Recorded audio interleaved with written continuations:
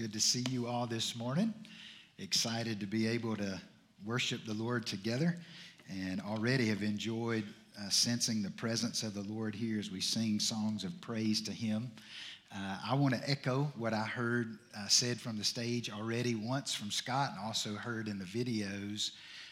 Just want to give a word of thanks to those of you who served Vacation Bible School this week. I believe that is one of the most significant outreaching events that we actually do on our campus anyway. For that whole week, day in and day out, we're presenting the gospel of truth to kids that don't necessarily always find their way into the church, families who are not necessarily connected to the church either. And so I'm confident there was a lot of seed sown this week, and whether we can immediately see the results of that or not, our confidence is that God always honors His word. When it goes out, He does what He desires to do through it. Amen? So we're going to praise the Lord in advance for the fruit that will come from that. I also want to mention before we jump into the message as well that we have a team returning from Alaska this morning. And we're rejoicing that in their experience there in Alaska, they did see people come to faith. And so what a blessing to know that we sent workers out to share the good news of the gospel. And even as we were praying for the Lord to give them boldness as they went and to prepare the hearts of those who would hear, God did that. He answered those prayers. There were people who surrendered their will to the Lord, prayed to receive Christ, and we're rejoicing over that. Can't wait for the team to get back and to hear more about their experience. We also, just last night, actually I got it early this morning, but it was sent late last night, I saw a wonderful picture of our teenagers walking through the metro station in downtown L.A. And all I could see, evidently Josh was behind them. Josh Duncan, our student minister, was behind them taking a picture. But they were on their way to go out into the city of L.A. and proclaim the gospel of Christ. And what a blessing, amen, to be a part of a church that does send its members, that does believe in proclaiming the gospel to people. And I'm excited about what the Lord is doing through this body. Well, this morning, we are going to continue our series called Summer in the Minors. And, of course, you know I'm not Josh Powell. I'm Stephen, and I'll be filling in this morning. Our pastor, Josh, and his family and others on our staff are actually making their way down to New Orleans for the Southern Baptist Convention that will be taking place this week. And so I'm going to pick up where we left off in Summer in the Minors. As you know, we're moving through the 12 minor prophets. We call them minor prophets. We've already said this before, not because their message is any less significant than what we would read in the major prophets. It's just that their message is a little more brief. It's not quite as long. And this morning, we're going to be looking at the minorist prophet, if you will. And we're going to look at the book of Obadiah. And I can see the look on your faces and know that this may be the first sermon you've ever heard from the book of Obadiah. If that's true, say amen. I will confess this morning in full transparency, this will be the first sermon I have ever preached from the book of Obadiah. So I am thankful that this was my assignment this morning, because it really forced me to do a deeper dive into that very short book. It's one chapter, 21 verses long, and one that is often overlooked. I mean, really hard to find, isn't it? Some of you are still thumbing through the pages.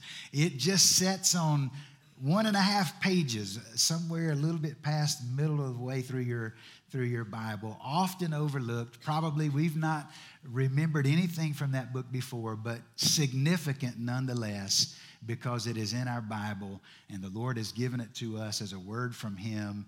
And this morning we're going to spend some time just learning from this book and exploring what God might want to reveal to us. And so what we're going to do to begin with, we're going to read the book in its entirety. And so if you have your Bible open, or if you can just look here on the screen and follow along, Let's hear the word of the Lord this morning. The vision of Obadiah, beginning with verse 1. The vision of Obadiah. Thus says the Lord God concerning Edom. We have heard a report from the Lord, and a messenger has been sent among the nations. Rise up, let us rise against her for battle. Behold, I will make you small among the nations. You shall be utterly despised. The pride of your heart has deceived you.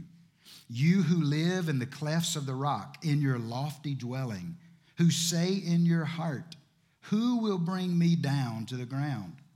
Though you soar aloft like the eagle, though your nest is set among the stars, from there I will bring you down, declares the Lord. If thieves came to you, if plunderers came by night, how you have been destroyed. Would they not steal only enough for themselves? If grape gatherers came to you, would they not leave gleanings? How Esau has been pillaged, his treasures sought out. All your allies have driven you to your border. Those at peace with you have deceived you. They have prevailed against you. Those who eat your bread have set a trap beneath you. You have no understanding. Will I not on that day, declares the Lord, destroy the wise men out of Edom and understanding out of Mount Esau? And your mighty men shall be dismayed, O Teman, so that every man from Mount Esau will be cut off by slaughter. Because of the violence done to your brother Jacob, shame shall cover you, and you shall be cut off forever. On the day that you stood aloof, on the day that strangers carried off his wealth, and foreigners entered his gates, and cast lots for Jerusalem, you were like one of them. But do not gloat over the day of your brother, in the day of his misfortune. Do not rejoice over the people of Judah in the day of their ruin. Do not boast in the day of distress. Do not enter the gate of my people in the day of their calamity. Do not gloat over his disaster in the day of his calamity. Do not loot his wealth in the day of his calamity. Do not stand at the crossroads to cut off his fugitives. Do not hand over his survivors in the day of distress.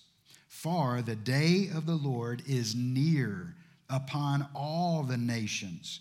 As you have done, it shall be done to you. Your deeds shall return on your own head. As you have drunk on my holy mountain, so all the nations shall drink continually. They shall drink and swallow, and shall be as though they had never been. But in Mount Zion there shall be those who escape, and it shall be holy. And the house of Jacob shall possess their own possessions. The house of Jacob shall be a fire, and the house of Joseph a flame, and the house of Esau stubble. They shall burn them and consume them, and there shall be no survivor for the house of Esau, for the Lord has spoken. Those of the Negeb shall possess Mount Esau, and those of the Shephelah shall possess the land of the Philistines. They shall possess the land of Ephraim and the land of Samaria, and Benjamin shall possess Gilead. The exiles of this host of the people of Israel shall possess the land of the Canaanites as far as Zarephath, and the exiles of Jerusalem who are in Sepharad shall possess the cities of the Negeb. Saviors shall go up to Mount Zion to rule Mount Esau, and the kingdom shall be the Lord's. Let's pray together. Father, thank you for this, your word. It is valuable to us this morning. We receive it as a word that you desire for us to meditate on, to know, to understand, and to obey. And I pray that you would speak to our hearts even now and minister to us as we wait in your presence. In Jesus' name we pray. Amen. Amen. Now, I've already said it. This is a very short book, and some of you are thinking, it didn't seem so short while you were reading all 21 verses. But short in comparison to the other books of the Bible. This is an entire writing of a prophecy, but I want you to notice a few things about it. It may be short. You may have never heard a sermon on it before. It is dated. It's old. I mean, this was written. There's some discrepancy about when it was written. It mentions here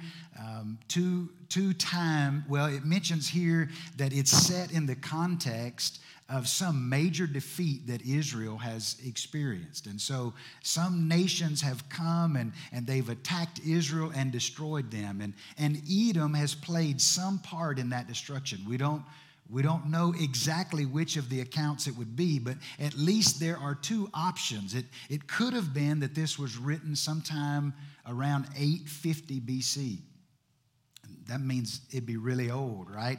850 BC, when the Philistines and some Arab nations attacked Israel, and Edom played some part in that battle. So it could be that that's the setting for it. Or it could be, and I believe it's this one, it could be that it was a little bit later, 250, 300 years later, around 586. When the Babylonians attacked Israel and carried the people off into exile. And I believe that that's what is happening. I believe that's the time frame. It was sometime after 586, after Israel had been defeated, and before 553, when Edom would also be attacked by the Babylonians and would experience defeat, and then later would be wiped out as a nation. So I would place it somewhere around there. So what does that mean? It means we're looking at something that is 2,500 years old, and it's short, and it's unfamiliar, and the temptation that we might feel would be to dismiss it, to say, oh, tell us something that's a little more relevant than that. But I want you to take notice of a few things that are said, even right at the beginning and at the end of this prophecy, that should cause us to slide up to the edge of our seat and lean in to listen to hear what the Lord would say to us. You see how it opens. It says, the vision of Obadiah. To call it the vision of Obadiah is to put this writing, it's to say that this is a prophetic word from God. It is a prophetic revelation from God. Now, Obadiah is simply, he's the mailman. He's the guy who is receiving a word from the Lord to pass on to those that God desires to speak to. And we see it. Look again. It says the vision of Obadiah, and then look the very next line. Thus says the Lord God. And then on a little bit further, we have heard a report from the Lord. And if you look over to verse 18, one more time, where it says, for the Lord has spoken. And so when I think about that, I just think about the repetition of that. This is a vision from God. It's a word from the Lord. The Lord has spoken. Thus says the Lord. Suddenly, this book becomes super important to me and becomes super important to you. This book is a word from God, and it should be heard. It should be understood. It should be embraced as true, and it should be followed by those who hear it. Notice who the book is written by. It says Obadiah. The name there, Obadiah, literally means servant of Jehovah. And there are about 13 mentions of an Obadiah as we look in the Old Testament. And we're not certain, is this Obadiah one of those 13, or is Obadiah just more of a description of the man that God will use to bring this message? But whatever we believe about that, we know the message comes from the Lord. 2 Peter chapter 1, verse 21, listen to these words. It says, For no prophecy was ever produced by the will of man, but men spoke from God as they were carried along by the Holy Spirit. And so whether the man's name is Obadiah or whether it's an unnamed person who is described as a servant of the Lord, Obadiah is being carried along by the Spirit to deliver a message that is a word from the Lord. Notice who the word is concerning. It says, "Thus says the Lord God concerning Edom." And so this is a word from the Lord concerning Edom. Who is Edom? And why would God send a message to Edom? When we read most of the prophecies, we realize that most of these prophecies are written by God, or they're sent messages from God to God's people. And here it's a little different. This is a message from God to another nation, to the nation of Edom. So who is Edom? Well, let's just kind of walk down memory lane for a few moments. You'll remember a man by the name of Abraham. Abraham was given a son, a promised son, whose name was Isaac. And Isaac, at the ripe old age of 40, found a wife by the name of Rebekah. And they wanted to have children, and Rebekah had been barren for some time. And Isaac prayed to the Lord to give them a child. And what happened? Rebekah became pregnant. She conceived, and during her pregnancy, there was some kind of a struggle going on, even inside of her womb. Some kind of a struggle going on inside. Sounds like the Lord is calling. That's right. Another point. The Lord has a word for us this morning. Those sons inside of her womb, there was a struggle going on, and she would inquire of the Lord, what is this struggle that is going on inside of me? And in Genesis chapter 25, the Lord would respond, and here's what the Lord would say: 2 nations are in your womb, and 2 peoples from within you shall be divided. The one shall be stronger than the other, the older will serve the younger. And so even before these boys are born, the Lord is speaking a prophetic word that there are 2 children and that there will be tension between them. And eventually, the older one will serve the younger, which would seem like a reversal of roles there. And we know what would happen. Esau would be born in due time first. And the scripture says he was red and he was hairy and he was an outdoorsman. I always think of Alex Smith when I think about Esau. Alex, I love you, brother. But Esau was born first. And the scripture even says that as Jacob comes out of the womb, what is he doing? He is grasping at the heel of his older brother. Again, just another sign of that tension that would exist between these 2 brothers. And the realization that this is not just a sibling rivalry that will last for that generation between those 2 men. This prophetic word that the Lord is speaking of is literally going to become 2 nations that will have great enmity between them. Of course, Jacob will be chosen by God. You'll remember the story, right? Esau comes home from hunting.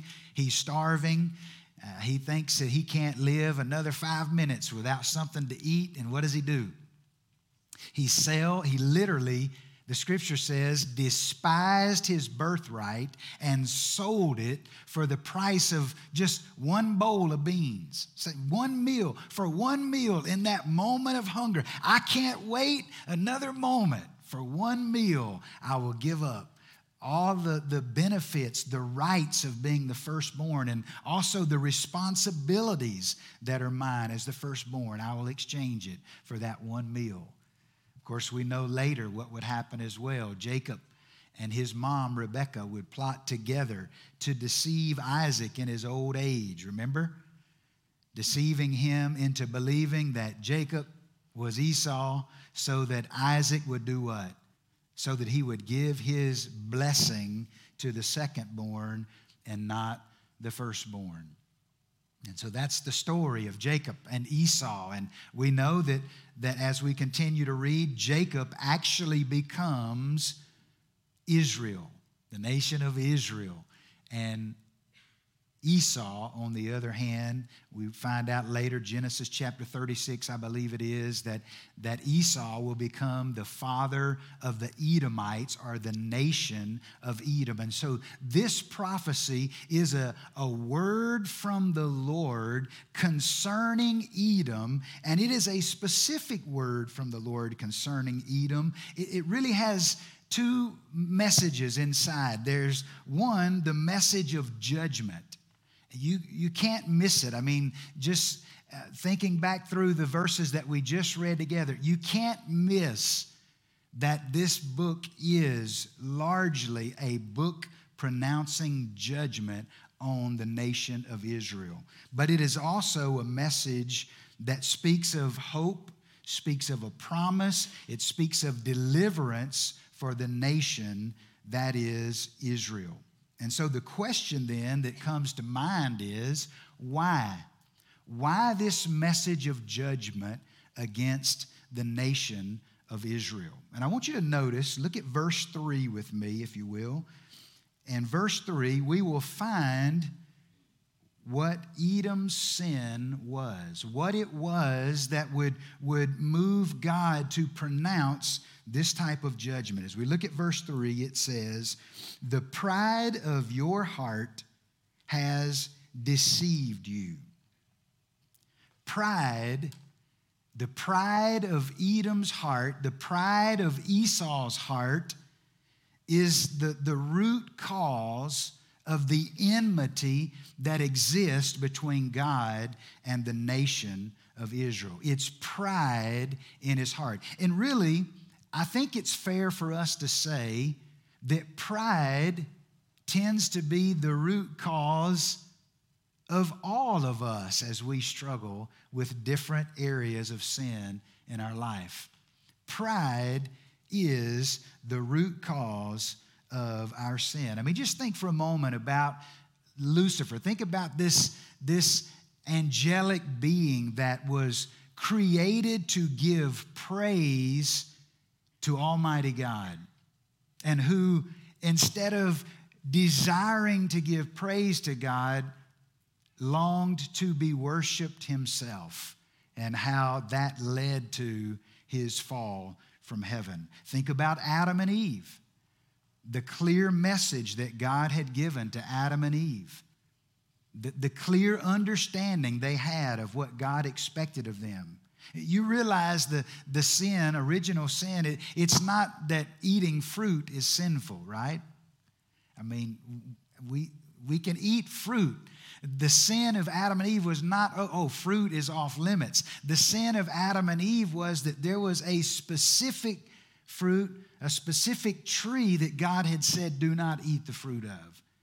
And the pride in Adam's heart, the pride in Edom's heart that would have them longing for more than what God had promised, longing for more than what God had provided, and believing that if they ate of that fruit, maybe they could be like God. I would say pride in their heart would move them to disobey God and to fall into the sin of rebellion. He says here, Obadiah does, that the pride of their heart has deceived them, and I think pride is always deceptive.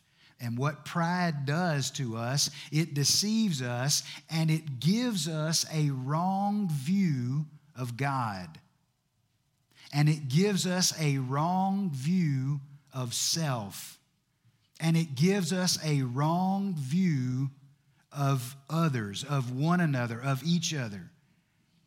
Pride does that. It deceives us into not seeing each other rightly. And if pride is left unchecked in our life, it will result in some sin. The sin like of self-indulgence. I mean, think about it for a moment. Self-indulgence would be us rejecting God's authority, us refusing to yield to God's purpose and plan for our life, and indulging in the things that make us happy, or indulging in the things that we have decided to do ourselves. Pride left unchecked will lead us to a life of rejecting God's authority and self-indulgence. Pride, if it's left unchecked in our life, will lead to self-reliance. Self-reliance. Think about it for a moment. When we are overly prideful, when we think wrongly about ourselves, guess what we start to do? We ignore our own frailty. We disregard that there are limitations on us, on our wisdom or on our strength or on our resources, and we become self-reliant. Pride leads us to that mistake, and we begin to depend on human strength rather than on God. The final thing I think that pride lends itself to in our life, it leads us to self-centeredness. It moves us to become preoccupied with me, with my and mine.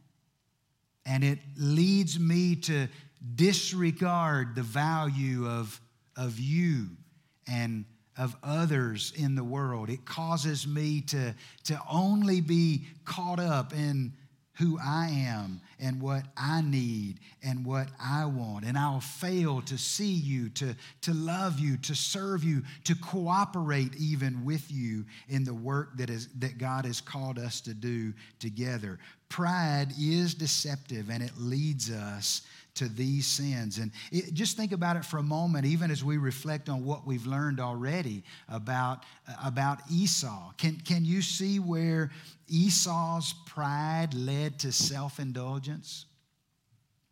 I mean, even as he returns from hunting, and it's in that moment, that split-second moment of, I want something to eat and I want something to eat now, with a total disregard for the order of things in their household, for the responsibility, the stewardship that is his as the oldest son. And his willingness to despise that, to neglect his responsibility, and to forfeit his benefits, the benefits and the blessings, and to be reluctant to take responsibility even in his family in exchange for something so temporal, something that would satisfy him in a moment. But just a few hours later, guess what? He's going to be so hungry again that if he doesn't eat, he feel like he's going to die. And so we can see where our pride would lead us towards self-indulgence. So here's one of the things that I would say is a warning sign for us that we are struggling in the area of pride regarding the view of God, having the wrong view of God. If you and I neglect time in the Word of God, in a sense, what we're doing, and if we neglect time to come and to hear the Word of God preached, or if we neglect to listen as if the message is for us, or if we neglect to apply the Word that has been preached to our own life, in a sense, this is revealing the pride that is in our heart, that we feel like we don't need God's authority in our life, or we're not willing to yield to God's authority. We have put ourselves on the throne of our own life. And neglecting the Word of God would be one of those things. I mean, just examine your own life. How much time do you spend in the Word of God? If you spend little time in the Word of God, I would say that you're struggling in the area of pride and feeling like you don't need the direction, or you're not willing to receive the direction that God wants to lead you. Consider Edom's pride when it comes to the area of self-reliance. We said that it'll distort our view of self. And so think about how Edom's pride led to self-reliance. If we look at verse 3 again and just kind of look down through those verses at what's being said. It says, "You who live in the clefts of the rock, in your lofty dwelling, who say in your heart, who will bring me down to the ground?" You hear that bold? It's like this rhetorical question. Who will bring me down? It's like I see myself in this place of security. I see myself in this place of stability, and I could ask the question. I see myself up here, and I believe that no one can knock me down from here. And this would be the attitude of Edom's heart. A self-reliant attitude, a wrong view of themselves. And I believe that what we see here is an overconfidence in, some of it is an overconfidence in where they're living. As a nation, they're in this strategic place in the clefts of these rocks. And the only way to get up, they're about 5,000 feet above sea level. And the only way to get up to the city of Petra, the capital city there, would be to move through these winding little trails that go up and canyons that go up into the top of the mountains there. Very narrow, and so very easy for them to protect themselves. It was believed that even as few as like 12 people could position themselves in those little channels that people would have to come through to climb and fend off an entire army. It was almost like they were in this impenetrable place, this fortress that no one could enter. And they knew that, and they felt confidence in that. They felt like, we're so secure up here in the mountains, and no one can take us down. They had that view of themselves, an overconfidence in their position there in the mountains. But they also seemed to have an overconfidence in their allies, the people that they were relating to and who they were in cahoots with, if you will. So look at verse 7. It says, "All your allies have driven you to your border. Those at peace with you have deceived you. They have prevailed against you. Those who eat your bread have set a trap beneath you. You have no understanding." So they're overconfident in the fact that they have all of these nations that are allied with them. And their thought is, there's strength in numbers. And so we're untouchable. It's not just that we're up here in the mountains, but we also have all of our friends who will come to our rescue if we need them. And you see what happens here. He says that those that they were depending on had pillaged them, had driven them to their borders, had deceived them, and had prevailed against them. Their confidence proved to be a misplaced confidence. There's one other thing that we see in verses 8 and 9. There was an overconfidence in their own personal abilities. Notice what it says. "Will I not on that day, declares the Lord, destroy the wise men out of Edom and understanding out of Mount Esau, and your mighty men shall be dismayed, O Teman, so that every man from Mount Esau will be cut off by the slaughter." You hear what they're relying on? They're relying on their wisdom. They're relying on their own understanding. They're relying on their own might and their own strength. But the Lord is saying that's a misplaced confidence. When you put too much confidence in yourself, in your position up there in the high place, I will bring you down. When you put all of your confidence in your friends, in your allies, I will destroy you. When you put your confidence there in the abilities that you have, your own wisdom, your own understanding, your own strength, I will destroy the wise man, the understanding, and all of you will be cut off by the slaughter. Can you see where the pride in Edom's heart had become the source of enmity between them and God? They had become self-indulgent. They had become self-reliant, depending on themselves, depending on their position, depending on their allies, depending on their strengths, and they were vulnerable And they were falling and would fall to the judgment of the Lord. I want you to notice the third thing there. Edom's pride would lead to selfishness and ultimately violence against his brother. If we pick up in verse 10, we see the other major charge that is brought against the nation of Edom. The pride of your heart has deceived you. And then verse 10, it says, because of the violence done to your brother Jacob, shame shall cover you, and you shall be cut off forever. And this is where we pick up with the battle that I believe had taken place. I believe this would have been during the Babylonian battle when they would, the Edomites would participate in this attack against Israel. Initially, it was just the attitude of their heart.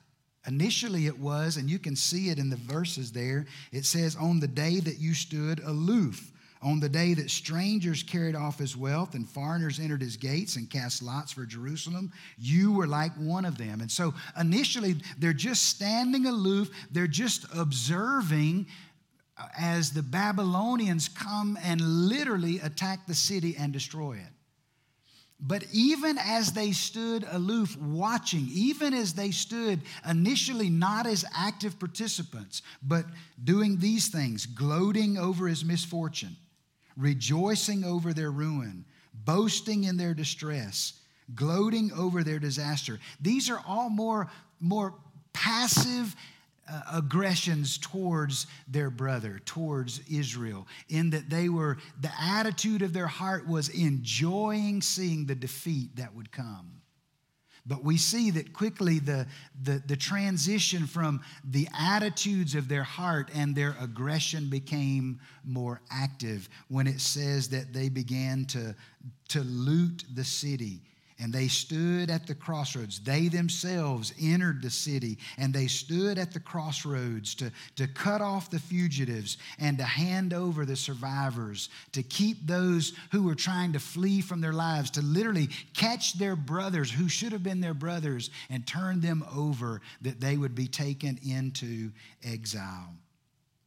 And so we see here the sin of their violence against their brother was really also rooted in their pride. They had a wrong view of their brothers. They were so preoccupied with self that they didn't see the opportunity to serve their brother, to be a protector of their brother, to be the keeper of their brother. And instead, they participate and literally become the killer of their brother.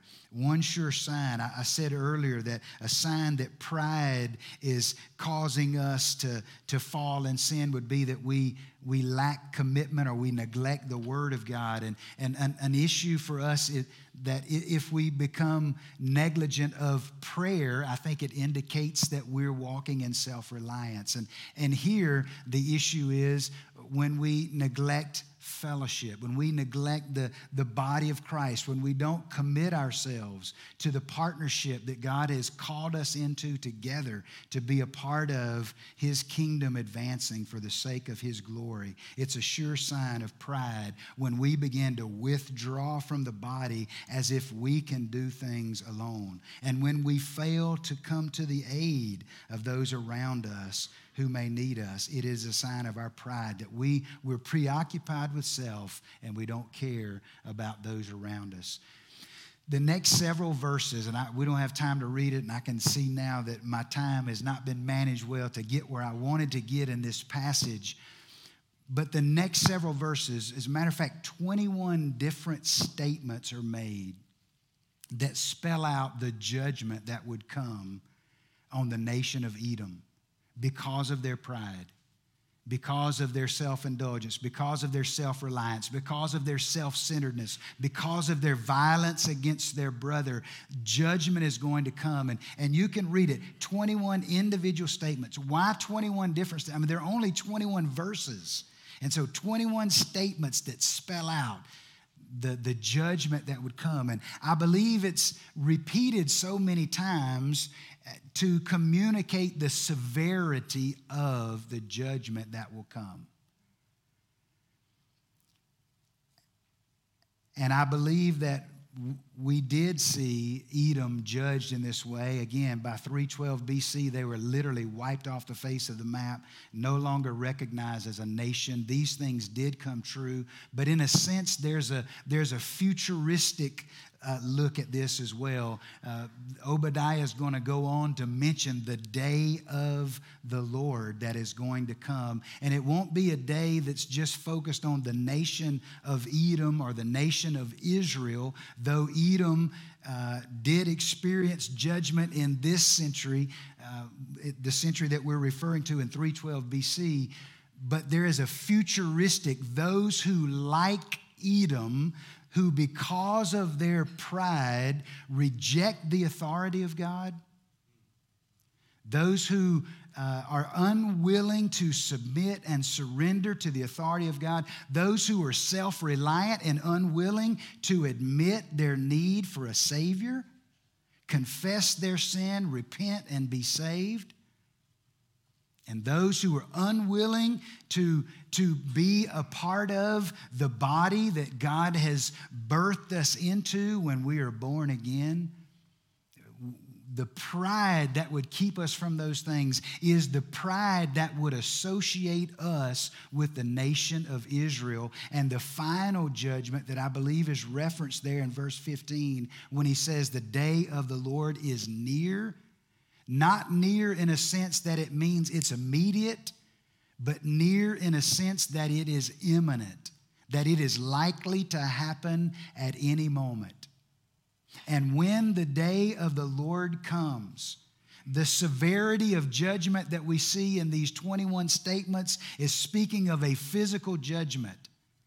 Can you imagine how severe the judgment will be on those who have to face the wrath of God because of their pride? They were unwilling to receive the gift of salvation that God offers by His grace. The physical judgment that we read about is no comparison with the eternal torment of the wrath of God, of experiencing a literal hell for all of eternity. And I believe that's why we read these 21 statements. It's to make us say, man, that was harsh. Oh, that was harsh. Oh, that was awful. That was bad. Listen, there is no comparison with what will be the lot for those who have rejected, because of pride, they have rejected their need for Christ, for the death and resurrection of Christ to offer them the salvation that they need from sin. As we close this morning, I want to ask you to see yourself the way Scripture describes us. There are, even in this passage, two nations, Edom and Israel. There are two types of people. In this room today, there are only two types of people: the spiritual Edoms and the spiritual Israels. The spiritual Edoms are those who, because of their pride, they're going to chart their own course and reject the need that they have for a Savior. And the Scripture says the judgment of God will fall. The wrath of God will be what is ahead for them for all of eternity. The other person in the room is those who, like Israel, by the grace of God, because of the love and grace of God, they have received humbly the promises that God has made. They have embraced Christ as their Savior.